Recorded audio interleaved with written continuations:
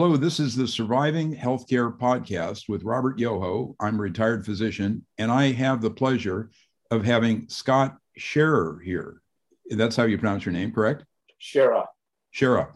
And Scott had the misfortune to get run over by the hospital COVID policies, and his young, precious daughter died, it sounds like, as a result of what's going on in the hospital medicine these days. And so, Scott, without further ado, tell me about yourself for a moment. How old are you? What do you do for a living? And then go ahead and tell us about your story with Grace and your background.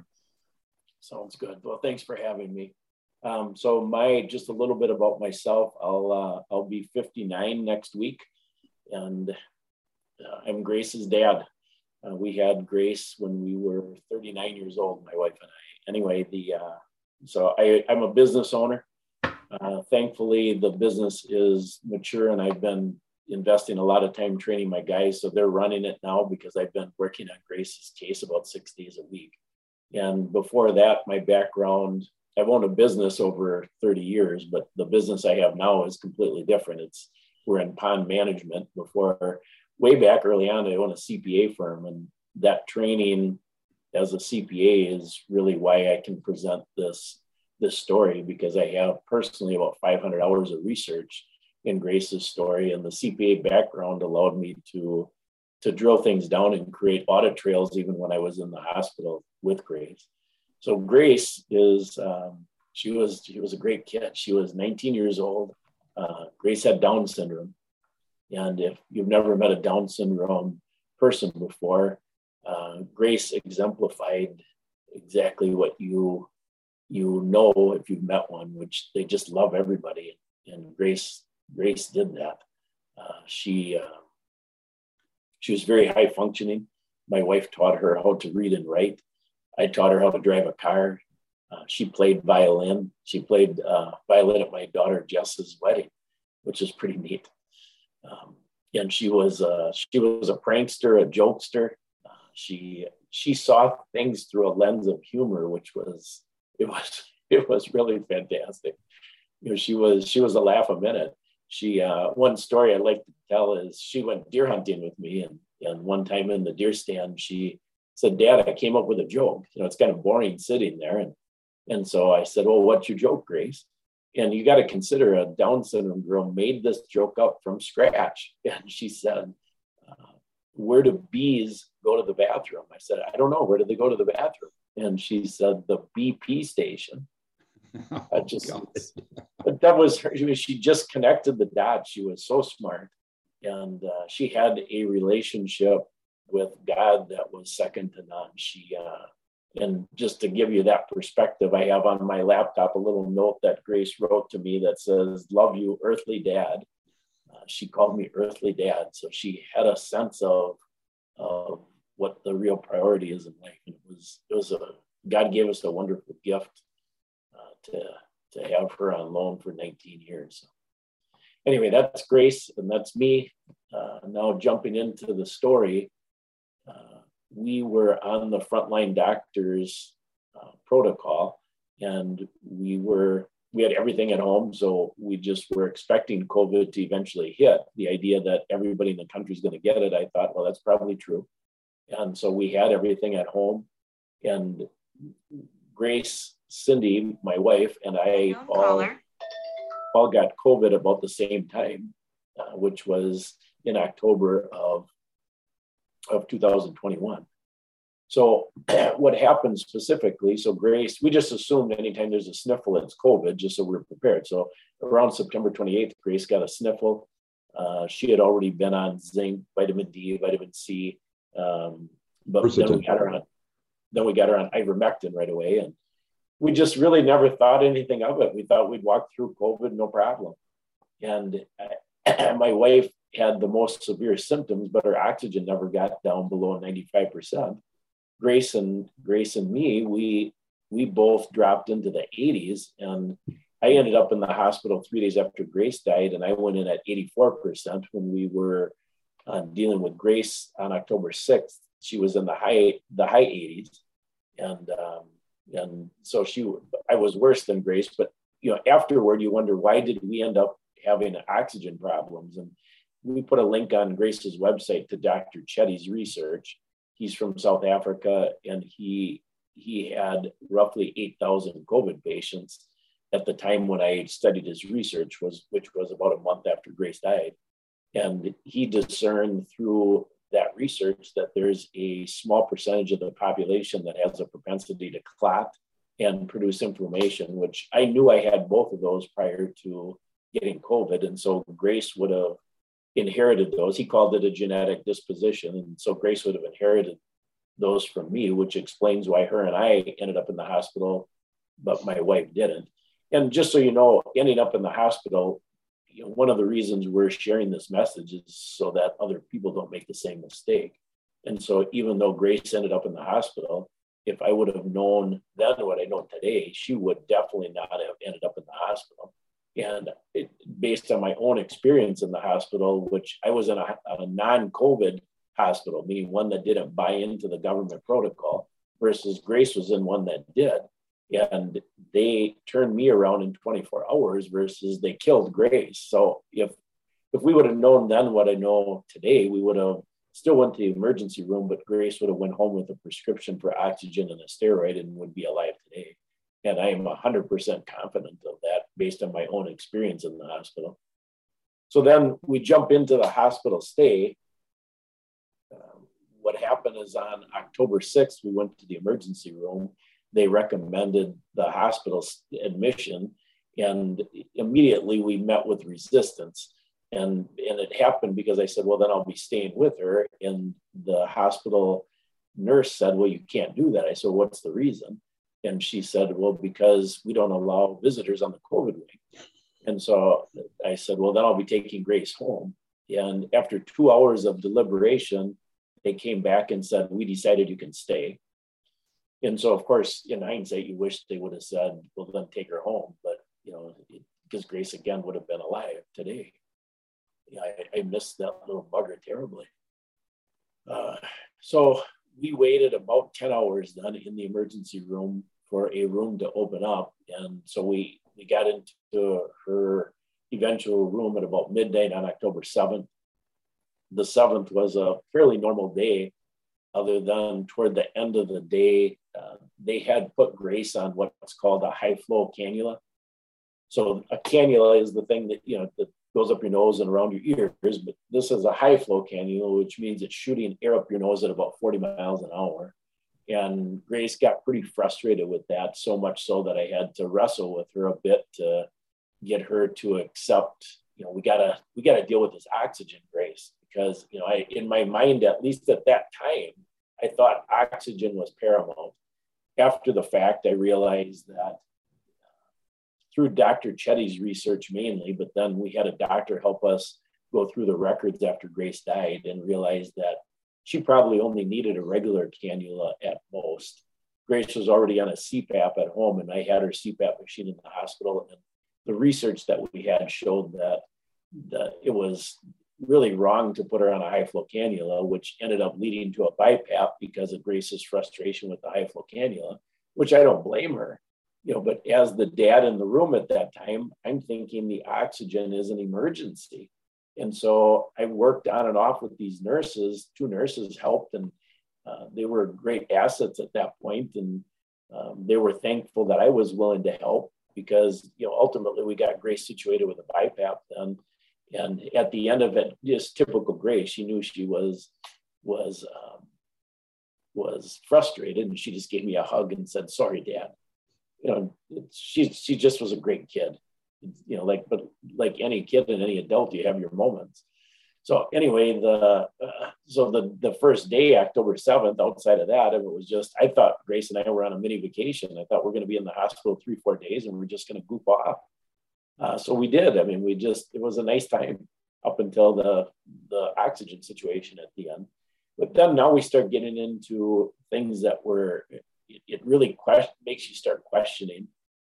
And one of the things that should come out of this interview when people hear it, there is a believability factor. So as I get into the details, you'll think, man, this story is too out there. But what I did to combat that was to post all of my research on Grace's website, which is ouramazinggrace.net. And there's a tab called The Tragedy, and you'll see it's not literally all of the research because I've got several hundred hours, but it hits the main points that I'm going to talk about in this interview. So then you look at them yourself and look at the sources that I have for the data, and then you can decide yourself if this, what I'm telling you, makes sense. But ultimately, if you do decide this makes sense, now you have an obligation to educate yourself, because all of us will probably end up in the hospital at some point in the future.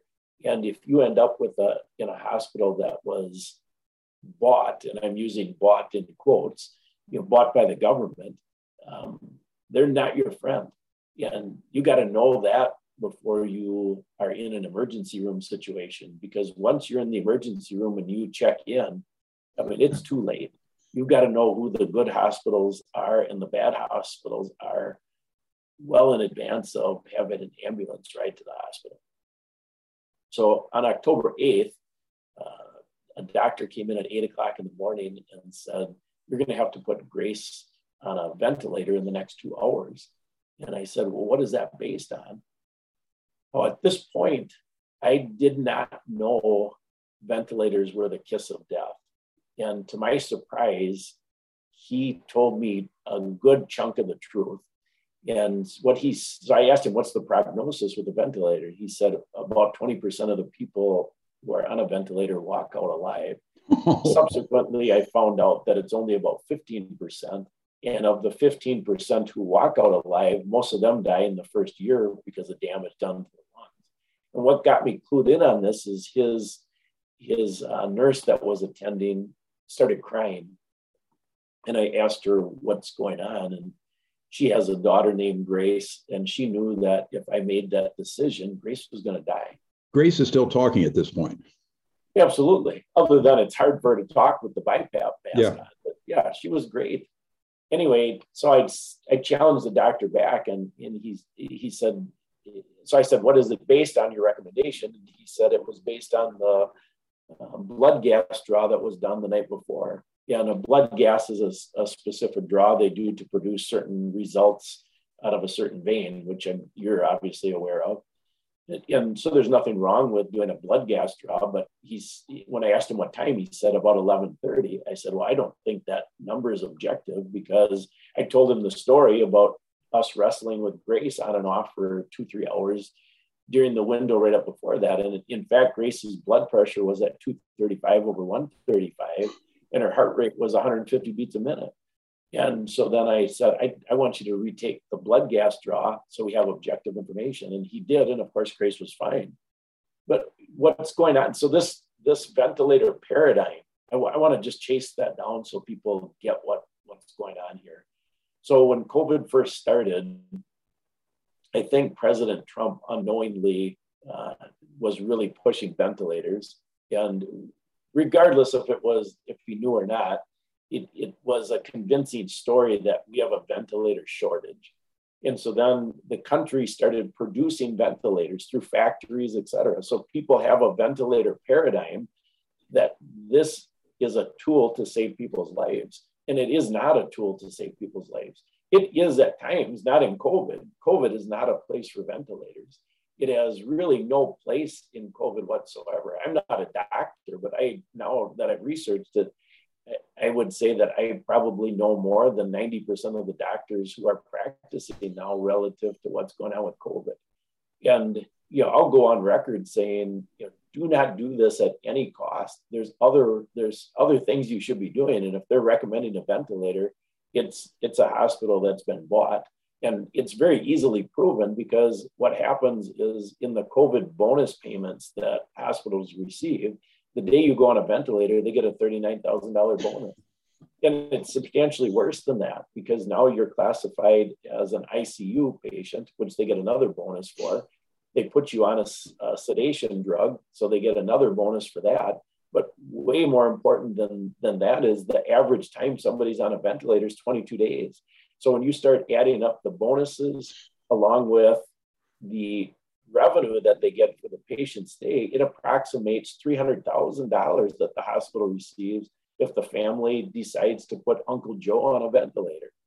And in Grace's case, so that was the first time that he had what he considered facts to back up a ventilator. But subsequently, the doctors asked my wife and I 4 different times for a pre-authorization to put Grace on a ventilator just in case. And they framed it such that these type of things tend to happen in the middle of the night when we can't get a hold of the family. So they wanted us to give them this pre-approval so they could throw a ventilator down Grace's throat anytime that they chose. Well, I mean, it's a sickening thing because the odds of survival are so low, the cash payment is so high, so they're incentivized to do this. And when you throw, so remember, we were in the room. That's what makes Grace's case even more unique than others. But most families that have bought into the ventilator paradigm, the hospital's recommending, well, your uncle has got low oxygen, which I'm going to explain here in a little bit. And so the only way that he's going to survive is with a ventilator. So they unknowingly approved this ventilator. And so now you have a cash bonus to the hospital. You have immunity from liability. So once this all comes out, this is all going to shake out. People are going to all know there's going to be big lawsuits going on, but they have immunity from liability under the CARES Act. And then the third leg of the stool is they have a shroud of secrecy because people aren't in the room. So, I mean, they have you really every which way that you really can't fight them. But even worse than that, they did a whole education process to dumb down our population for 2 decades.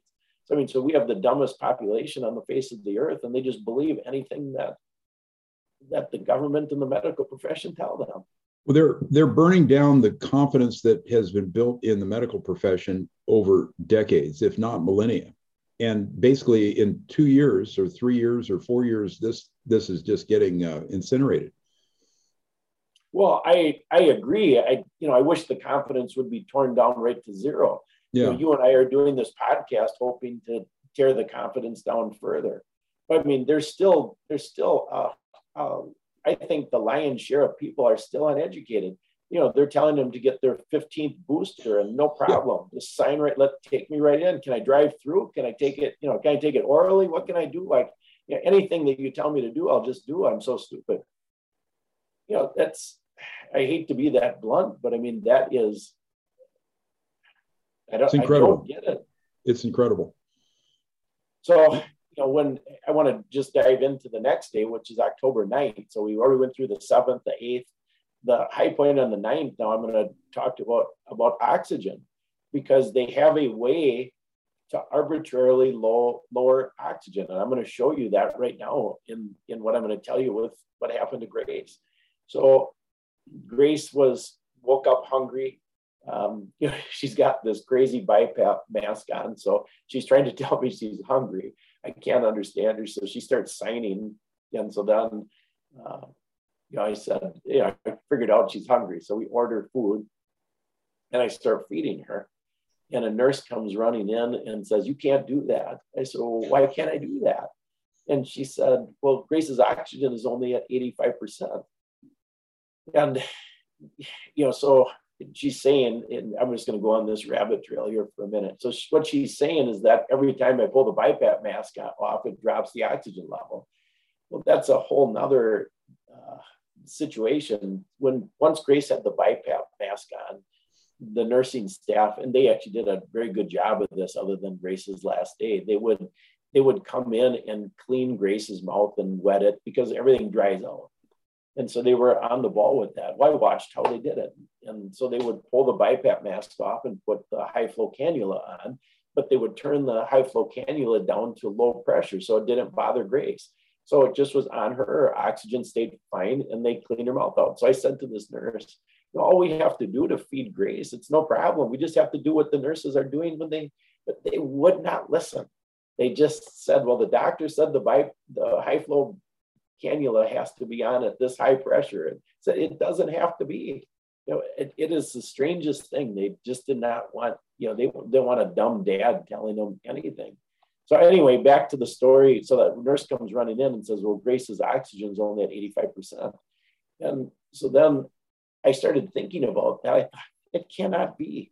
In the emergency room, she just had a regular cannula on and she was in the high 90s. How can she have a BiPAP on and only be at 85? Cigarette smokers live at 85.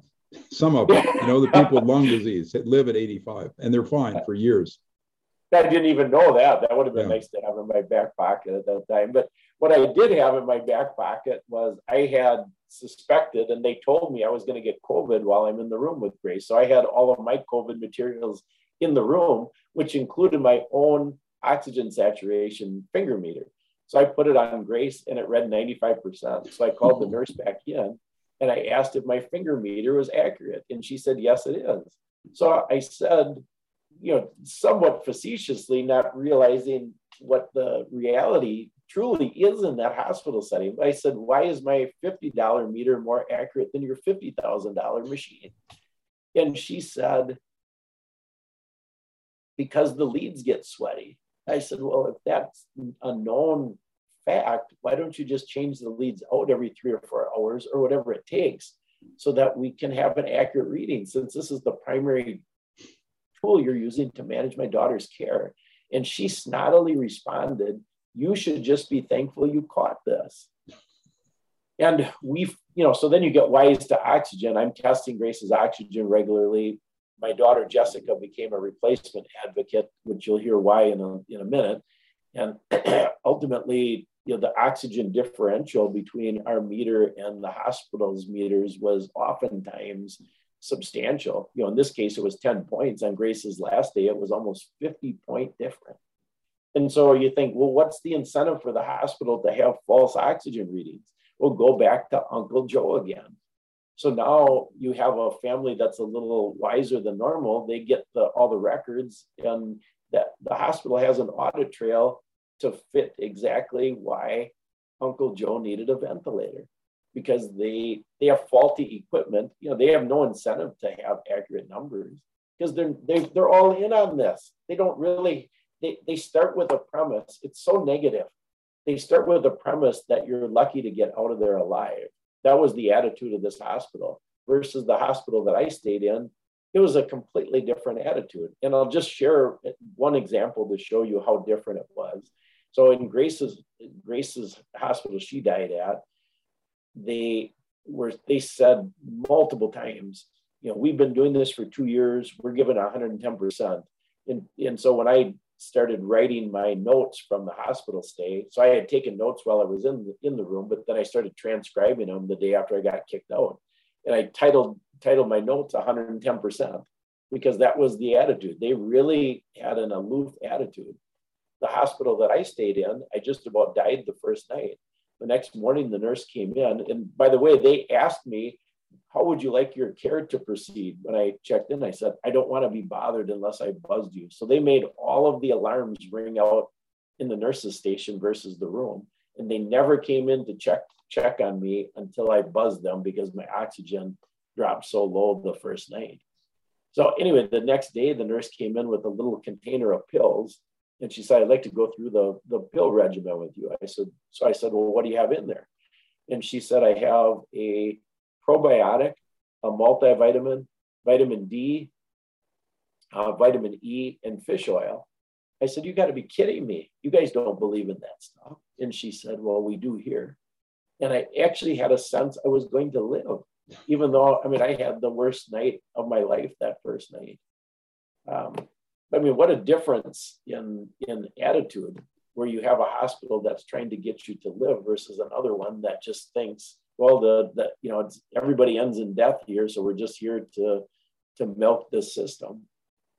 So just to stop for 1 second, I'm going to just tell the listeners that this experience that Scott and his baby bear had is not a singular. It's not unusual. This sort of thing has been reported all around America because of these perverse incentives. Anyway, sorry to interrupt, Scott. No, I want you to. That's fantastic. I think that's exactly right.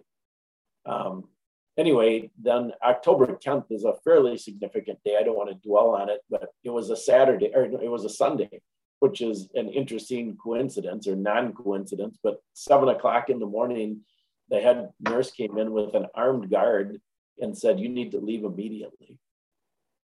It's very hard for me to talk through this because at the end of this, well, you'll see why. Anyway, so I said, "Well, what is that based on?" And she said, "Well, three things. Number one is you're shutting off the alarms at night." And so I defended that because I said, well, that's because I had the nurses train me how to shut the alarms off. Of course, the non-essential ones, because they were going off, 20, 30 times a night. And many times it would take 20, 25 minutes for somebody to come in and shut it off. So I had them train me how to do it. And then the second thing, which was, they buried this reason, in their official response, they didn't even claim this, but fortunately it's in the doctor's records and that substantiates what I'm saying. But she said the last 3 shifts of nurses don't want you in the room. So, I mean, obviously, you know why, based on I'm challenging things. And then third, she said, which this is laughable. She said, "We suspect you have COVID." And, so I said, well, no kidding. You guys are the ones who told me I was going to get COVID. And if that was their reason, why didn't they test me for COVID, or why didn't they even ask? I had tested myself at 1:00 in the afternoon the first day, and I tested positive. I tested myself because I had a fever. It's absurd. Scott, did you have healthcare power of attorney for your daughter? My wife did. So your wife did. Only one person can have it at a time, and she could not be in the hospital at that time because she had COVID. And so when I got kicked out, she couldn't take my place because she had COVID yet. And so my daughter, Jessica, became the replacement advocate. So right here, when they tried to kick you out, she still had stats in the 90s with oxygen, and she was talking. Absolutely. In fact, I mean, this is the hardest, my wife, about the first month, 2 months after Grace died, I woke up 3 nights a week just replaying this. Why didn't I take her with me? Because we never left Grace alone. This is the first time we left her alone. And when I left, I gave her a hug. And you don't acquire sophistication like this without experiences like this. Well, yeah. I mean, I'd love to get sophisticated a different way because, that's the last. I gave Grace a hug and a kiss, and she hugged me back. And it's the last time I saw her alive, physically. I mean, we watched her die on FaceTime, which you're gonna hear. I mean, it's sickening. I mean, it was tough, so the armed guard walked me out to my truck, and he watched this whole exchange, and he just said, "Scott, you got to take this to a higher level." He knew what the deal was. So now this was a Sunday. Thankfully, Grace's special needs attorney was available. I texted her, and we got on a phone call together and figured out, well, how are we going to get a replacement advocate in? Because the hospital's official policies, you can't have anybody in there. But I mean, Grace needed an advocate, and she had a right to an advocate under the Americans with Disabilities Act. But these laws don't mean anything to when these systems and especially the liberal philosophy is the end justifies the means. I mean, they can do anything, and you have the law to stand on, but you don't win the court case till 2 years later, and the dirty deed has already been done. But anyway, thankfully, we were only without an advocate for 44 hours. But during that, they actually started a sedation drug on October 9th when I was still in the room called Precedex.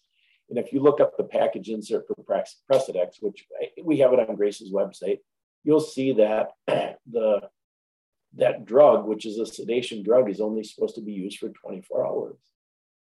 And the nurses who are in the know say it's an anesthesia drug. And in fact, it's only supposed to be used for 3 hours max. So they had Grace on this for 4 days before her last day.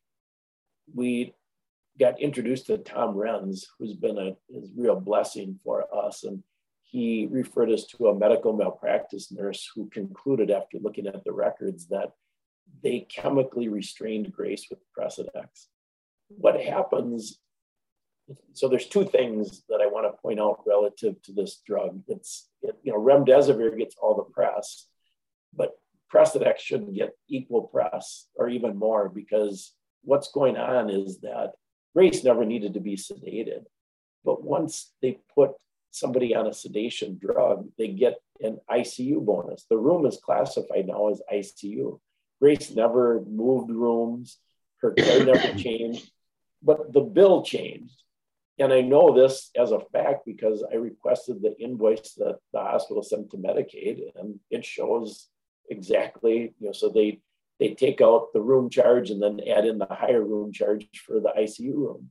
But way more important than the money they receive is that your loved one, once they're on a sedation drug and you want to take them home, it's called against medical advice. So now you can't take them home without signing off that you're responsible for them. So now if that loved one dies under your watch, you're responsible. Of course, I didn't know any of this at the time, and I could care less. I would have signed anything if I would have just thought through taking her home at that time. I should have taken her with me on October 10th when I was kicked out. But anyway, back to the timeline of the story. So I just want to jump into October 12th. This is the day before Grace died. She died on the 13th. Grace had another good day. The two sisters, Grace and my daughter Jess, bonded. They watched a movie, and ultimately, Jess reported Grace's oxygen overnight was at 98, 99% the entire night. And right before Grace went to bed, she sat up in bed, and through the BiPAP, Jess had called her two boys, Grace's nephews, and Grace sat up and hollered, "Hi, boys," right through the BiPAP, loud, so if she wasn't doing well, she couldn't have done that. The next morning, the doctor called us at roughly 8 o'clock, and the purpose of his call was twofold. He wanted to know if we would give them a pre-authorization for the ventilator again. And you can't make this up. He had called the night before wondering about this. Remember, this was the fourth time after they told us that they wanted her on a ventilator for this pre-authorization. And we said no again. I believe, so now we're getting into a little speculation. I believe they used that as their reasoning to take Grace out. And I'll connect the dots at the end. So the second thing that he said during that phone call is, since Grace had such a good day yesterday, I think we should put in a feeding tube. So remember, why did she need a feeding tube? Well, she was malnutrition because they wouldn't let us feed her. And the nurses only gave her a couple protein shakes. And she should have been fed the whole time. There's absolutely no reason she couldn't have been fed. So this ends up coming back to haunt us when we go through the details of her last day. So now Jessica thought, well, she's going to be in there for 3-4 days. So she said to the nurse, "I'm going to take a shower." When I was in the room, they insisted I not leave the room. There's a shower and toilet right in the room. So I took a shower in the room. They insisted Jessica leave. So she really didn't think anything of it. I mean, you trust the white coat. So a message here is, do not trust the white coat. If their hospital is bought into the government protocol, and this has nothing to do with COVID. There's a lot bigger agenda going on here, folks, which I'll explain. But if they've bought into following the government protocol for health, you'll see why I say that. I mean, run. And, but we still trusted the white coat. So Jessica goes home and takes a shower. When she's back inside of an hour. When she gets back, she overhears two doctors and a nurse in the hallway say, the family's not going to like this. So she says, what are they going to like? And they said, we had to restrain Grace while you're gone, which means strap her down to the bed. And so she said, what's the reason? And they said, because she wanted to get out of the bed and go to the bathroom. So this was very hard for me to talk about on air at the beginning, but one of the attorneys that we're working with said to me, Scott, do you think that you would have been strapped down to the bed if you wanted to go to the bathroom? I said, no, I don't think I would have been. So it dawned on me, they did this because Grace has Down syndrome. And so that weekend, God got me up at about 3 o'clock in the morning on Sunday morning, and I went through all the records again. So we had 22 doctors' reports from the 7 days Grace was in the hospital. Every time a doctor comes in the room, he's got to write a summary report. So I went through every report. They referenced the fact that in 22 reports, they referenced that Grace had Down syndrome 36 different times. So think through that. Is that necessary? That's like saying, if you and I are in the, they're describing us, are they going to say white male 36 different times, or does it change? Do they just need to say that once and then it's over? I mean, it seems insane. And when you look at this in the concept of how Down syndrome people are treated, 67% of Down syndrome people are aborted. And so what's the reason? I mean, they're testing for it ahead of time because they're recommending parents abort their child if they have any abnormality. And Down syndrome is considered an abnormality, and I would consider it just the opposite. And I would say Grace was way more normal than me. Anyway, now you get in. So now they strap Grace down. They use that as an excuse then to increase the sedation drug. Remember, she's already been on the sedation drug for 4 days.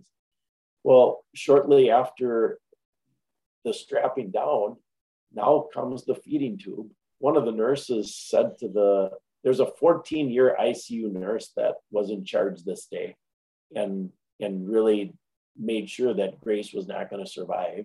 Anyway, the attending nurse said to the 14-year ICU nurse, shouldn't we wait for Grace's statistics to rebound before we do the feeding tube? And she said, no, we're going to do it now. So they did that. Then at 10:48. Did they put the head of the bed up after they did the feeding tube? I can't answer that because Jessica was in the room. Right. So I don't know. I know what right because they're at high risk for aspiration if they don't. Anyway, go ahead. Sorry to interrupt. Well, they sent in an X-ray team to see if they hit the mark with where it's supposed to end up. But Grace got, they sedated her now at max dose, and so Jessica's testimony is at 10:48 in the morning. That's when they did max dose of Precedex. Grace was out of it the rest of the day. And at 10:56, so we know this now. We didn't know. This is only the second time I've told this. The first time was this morning in an interview that I had, because it's new information. At 10:56, the doctor put a DNR order on Grace. At 11:25, they gave her a dose of lorazepam, which is an anxiety med. Just think about how stupid that is. She's already out. Lorazepam combines, it has a synergistic effect with opioids or an anesthetic drug like that to produce a much, much greater effect. It's a multiplied effect on the respiration. It's right on. It is a multiplied effect, and it even gets worse than that. So now we get into starting at 5:46 p.m. They gave her another dose of lorazepam. At 5:49, another dose. 3 minutes later, and at 6:15, morphine as an IV push. Yeah, that's a very potent combination. Many anesthesiologists have seen their patients stop breathing with that, and some have had their patients die because they couldn't resuscitate them.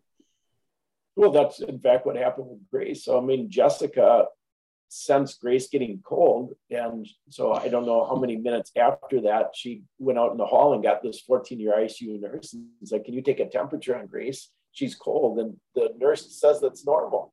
Well, it's not normal at all. It's normal if you want to kill somebody.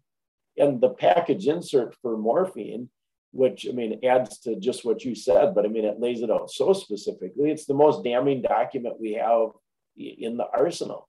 And it's on Grace's website. And it says to not combine those drugs because of the synergetic effect. And it causes death when you do. When you combine them, you have to have an ICU specialist or anesthesia in the room. Someone who knows how to take care of the airway. They can't do it and walk out. If you do it and walk out, that's negligence. Or they did do it and walk out. Or maybe in this case, homicide. Yep, they did do it and walk out. The package insert says to have just what you said. They're supposed to be bedside with the reversal drug and monitor the patient. They didn't do that. So instead of doing anything, they gave Jessica a blanket. Now at 7:20, Jessica called us on a FaceTime call. So my wife, Cindy, and I are on the call, and Jessica's panicking. And she said, Dad, Grace's numbers are dropping like crazy.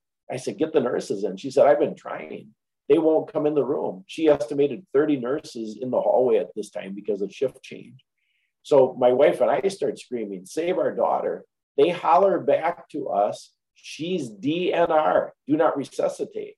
This is the first we knew she's DNR. So we holler back, she's not DNR, save our daughter. All of this is in violation of state statute relative to DNR.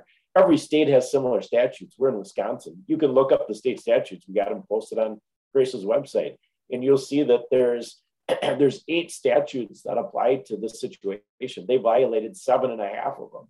The only thing that they didn't violate is that the doctor's supposed to put the DNR order on the computer, but that is step 5 in the process. There's 4 steps before, which require either the patient or the patient power of attorney to sign the DNR order, which of course we didn't approve or sign a DNR order. They put it on Grace on their own. So Grace or Jessica ran out in the hallway then wondering what's going on. And a nurse read off the computer that the doctor put a DNR order in and they couldn't do anything about it. So we watched Grace die on FaceTime at 7:27. Oh my God. And if it couldn't get worse, it technically does. So we found out after the fact that, Jessica knew live because she was there, but she told us after the fact that there was an armed guard posted outside the room. And just so your audience knows, that armed guard wasn't just a passerby. Jessica crawled in Grace's bed and laid with her for 20 minutes after she died. And that armed guard stood outside the nurse's window and watched her the whole day. How we got wise to all of this. So now I drove my wife to the hospital. I had to stay in the truck because I had COVID. And her and Jessica cleaned Grace up. Our pastor met us there and the funeral director. And after everything was done, the pastor walked Cindy out in a wheelchair. One of the nurses had Grace's belongings, and she leaned down to Cindy and said, me and several of the other nurses don't think Grace should have died today. So that, it led to, I ended up in the hospital then 3 days later. I got down to 149 pounds. It took quite a while to rebound, but ultimately Grace's funeral was on the 29th of October. I sent in the records request on the 30th, and I started to get well enough that we got the records 3 days or 4 days later, started going through them all with the doctor. And by I think it was the 7th or so, I have to look back on my notes. We concluded, we had summarized everything, started assembling everything, and concluded that they killed her. So then on November 8th, I sent a request to the hospital via their patient relations, via email, requesting a meeting with the hospital CEO and the doctor. And we sent them all of the research. This sounds dumb, I know, to the average person, but I believe in my biblical responsibility to meet with the person who's offended me and give them everything. So you're not dropping a bomb on them when a meeting happens. So we did all that, and they sent us back an email on December 2nd and said they're not going to meet with us. They're going to send a letter instead. So now we start getting into the why, because on December 2nd, once they did that, I thought, now I have the green light to share this story. So that day I sent out a couple paragraph summary to Fox News and Newsmax. And then I sent a complaint to the licensing department that licenses physicians and the licensing department that licenses hospitals in the state of Wisconsin. And Newsmax, Fox never got back to us. Newsmax called a week later, and that's how it all started. And it's not funny, but I mean, I don't have any experience. So then the lady asked, she's screening me basically. Are you comfortable being on live TV? And of course I'm not comfortable. I don't know anything. They don't tell you the questions, and so it was they had me on live TV December 13th, and thankfully God kept me calm enough to answer the questions live, and that got this whole snowball going. And now we've been on 60 or so TV and radio appearances just because of that first one. Well, then we got the first response back from the licensing board for physicians. And you can't make this up. I'm just going to read it because it's so powerful to read it. So this is how, we got this letter in the mail, so I know who it's from. I open it up thinking, wow, they're going to take this physician's license away for, either using this combination of meds or putting a DNR order without our permission. If you look at Grace's website, you'll see I'm detail oriented. I researched all this. I gave them everything. And this is what they write back. So I was shocked, but then I started connecting the dots as to what's really going on. So at first, the research was about Grace's case. Now it's delved into what is really going on. There's quite a lot going on, folks, that the average person is not aware of. And I'm just an average dad. So, you got to consider just an average dad has connected the dots with what's going on. There's alternative media, which of course you're part of. And I encourage people, start looking at alternative media. Don't look at even Fox and Newsmax are not, they do a better job than the alphabet stations, but they still aren't, they're still part of it. And you can prove it because just watch the commercials in between the hosts, and they're advertising vaccines. Why are they advertising Pfizer vaccines? Sponsors everybody. Exactly. Incredible. So, yeah. you've got to get objective information. And what I'm telling you, I'm going to read this right out of the letter. So this is dated January 20th. This letter is on the website. It's from the Wisconsin Department of Safety and Professional Services. It says the details of the complaint were reviewed and evaluated by a screening panel made up of members of the regulatory authority for the profession and or a department attorney. So just think about that. Who is the team that reviewed these records? It's all people they didn't get any outsiders. Wouldn't somebody like you or an intensivist, wouldn't you have outsiders take a look at what's going on? But no, they only had insiders review the records. Then based on the review and evaluation of the complaint and other materials, a decision has been made that the information presented, remember, take a look at Grace's website. You'll see the information presented. And I presented at least 50 more pages than what was on the website. Based on the information presented, the case does not warrant further investigation. And that's insane. I don't think anybody's ever provided as much information as I have. And it doesn't warrant. So, that's when I realized, oh my gosh, these hospitals have been bought by the government. And then when you appeal, you're appealing to the government. So now the government is investigating the government. So of course, they're always going to be not guilty. They have to be not guilty. They're not going to turn themselves in. That was a boilerplate letter. And the licensing boards, they also sent letters to each person in every state, just about, that they can't use ivermectin or hydroxychloroquine, which are the two best drugs we have against COVID. It's Absolutely. It's an unbelievable, it's hard to believe that they were all gotten to simultaneously, but somehow they were. Well, I agree 100%. And, the plot thickens. So, then I did a slide that's called The Love of Money. That's on Grace's website. And again, I give credit to where credit's due, and it's to God. He got me up at 3 o'clock in the morning again. A lot of mornings at 3 o'clock in the morning. And I found all of the information on that slide in 5 hours. It's when you look at it, you'll see that it's 20, 30 hours of research, but it was all done in 5 hours. And it was all available online. And what I found out on Grace's last day, and this is where it gets sickening. Of course, this is speculation now, folks, but you be the judge. So on Grace's last day, the hospital was at 100% capacity. And all of the local news stations were reporting that people are stacked up like cordwood in the ER. So remember when Grace and I were in the ER, we waited 10 hours for a room to open up. Translation, we waited 10 hours for somebody to die.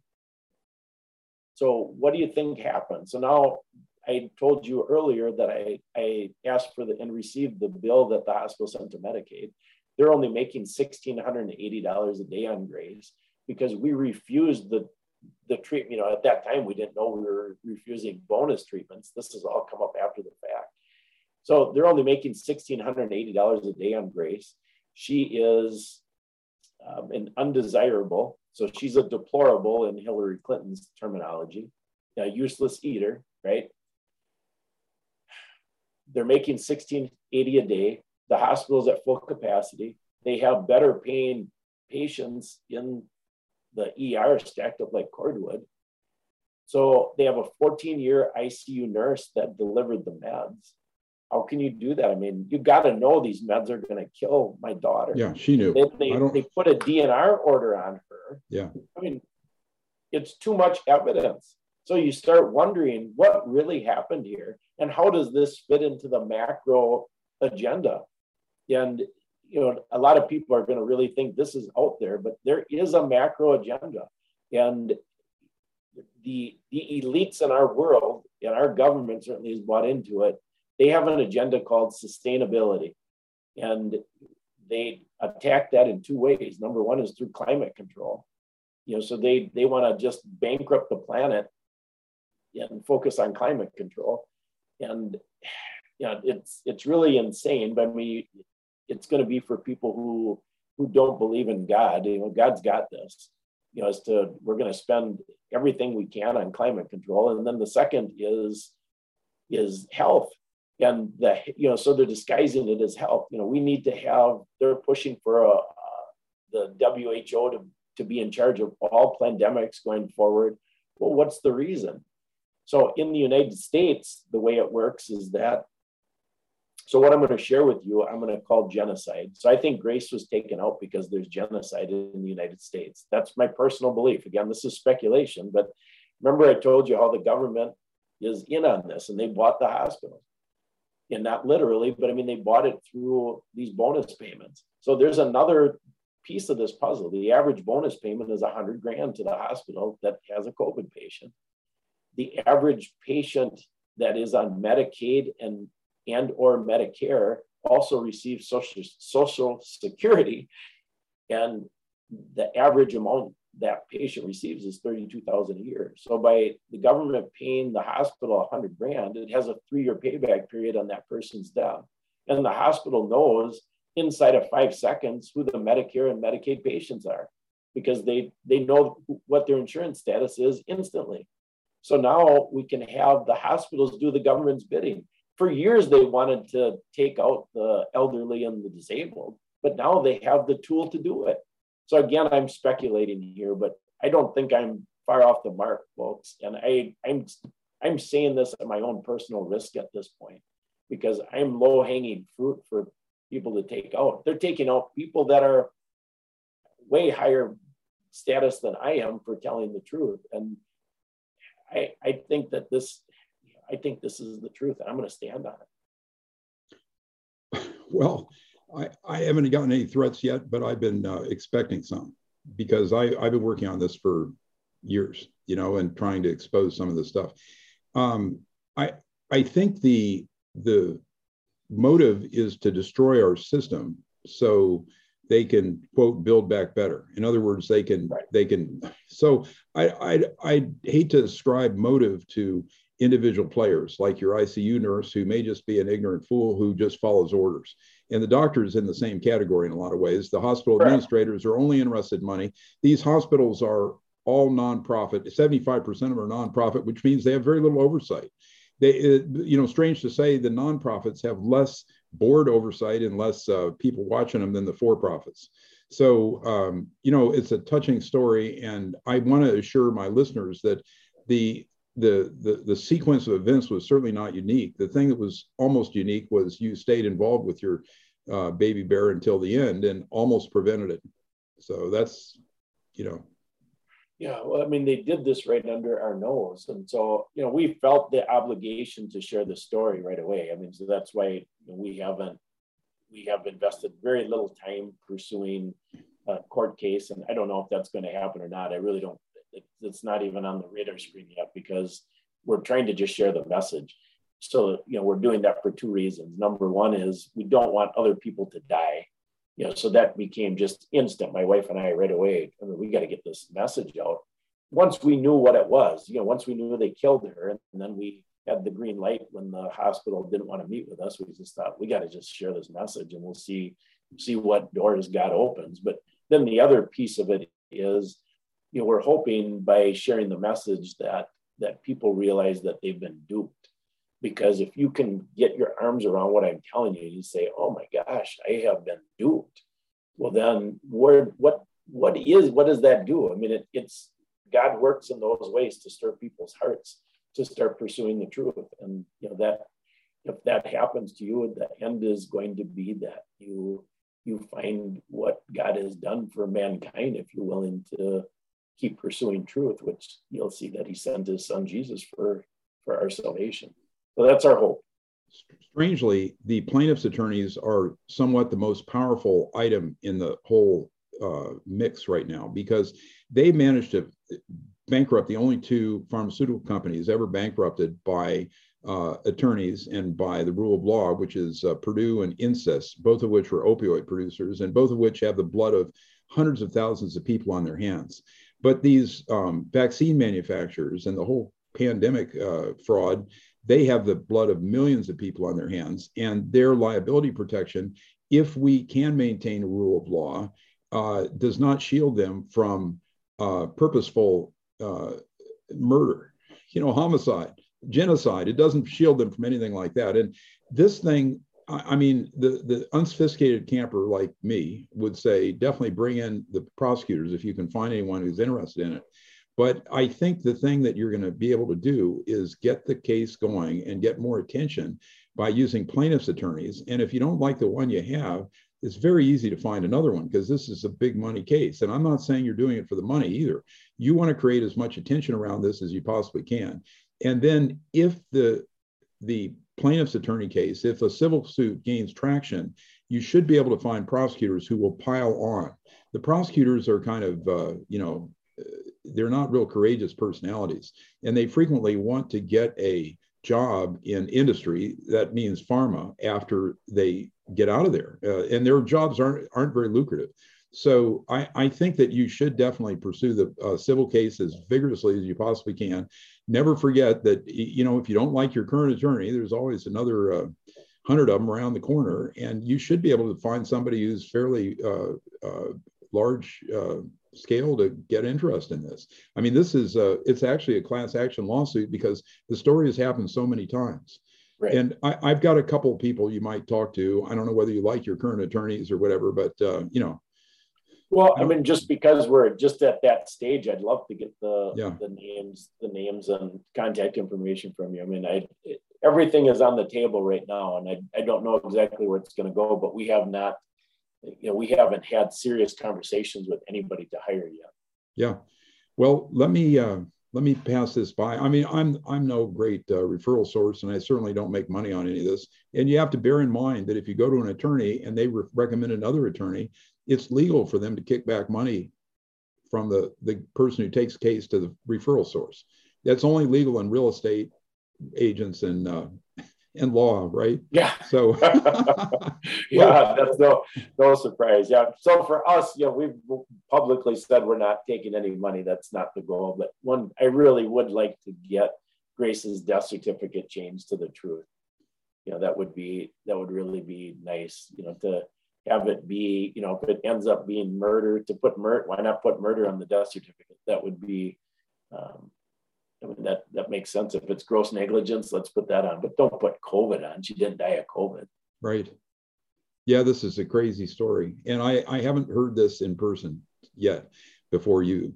Scott, are there any other details that you need to share with us that are important?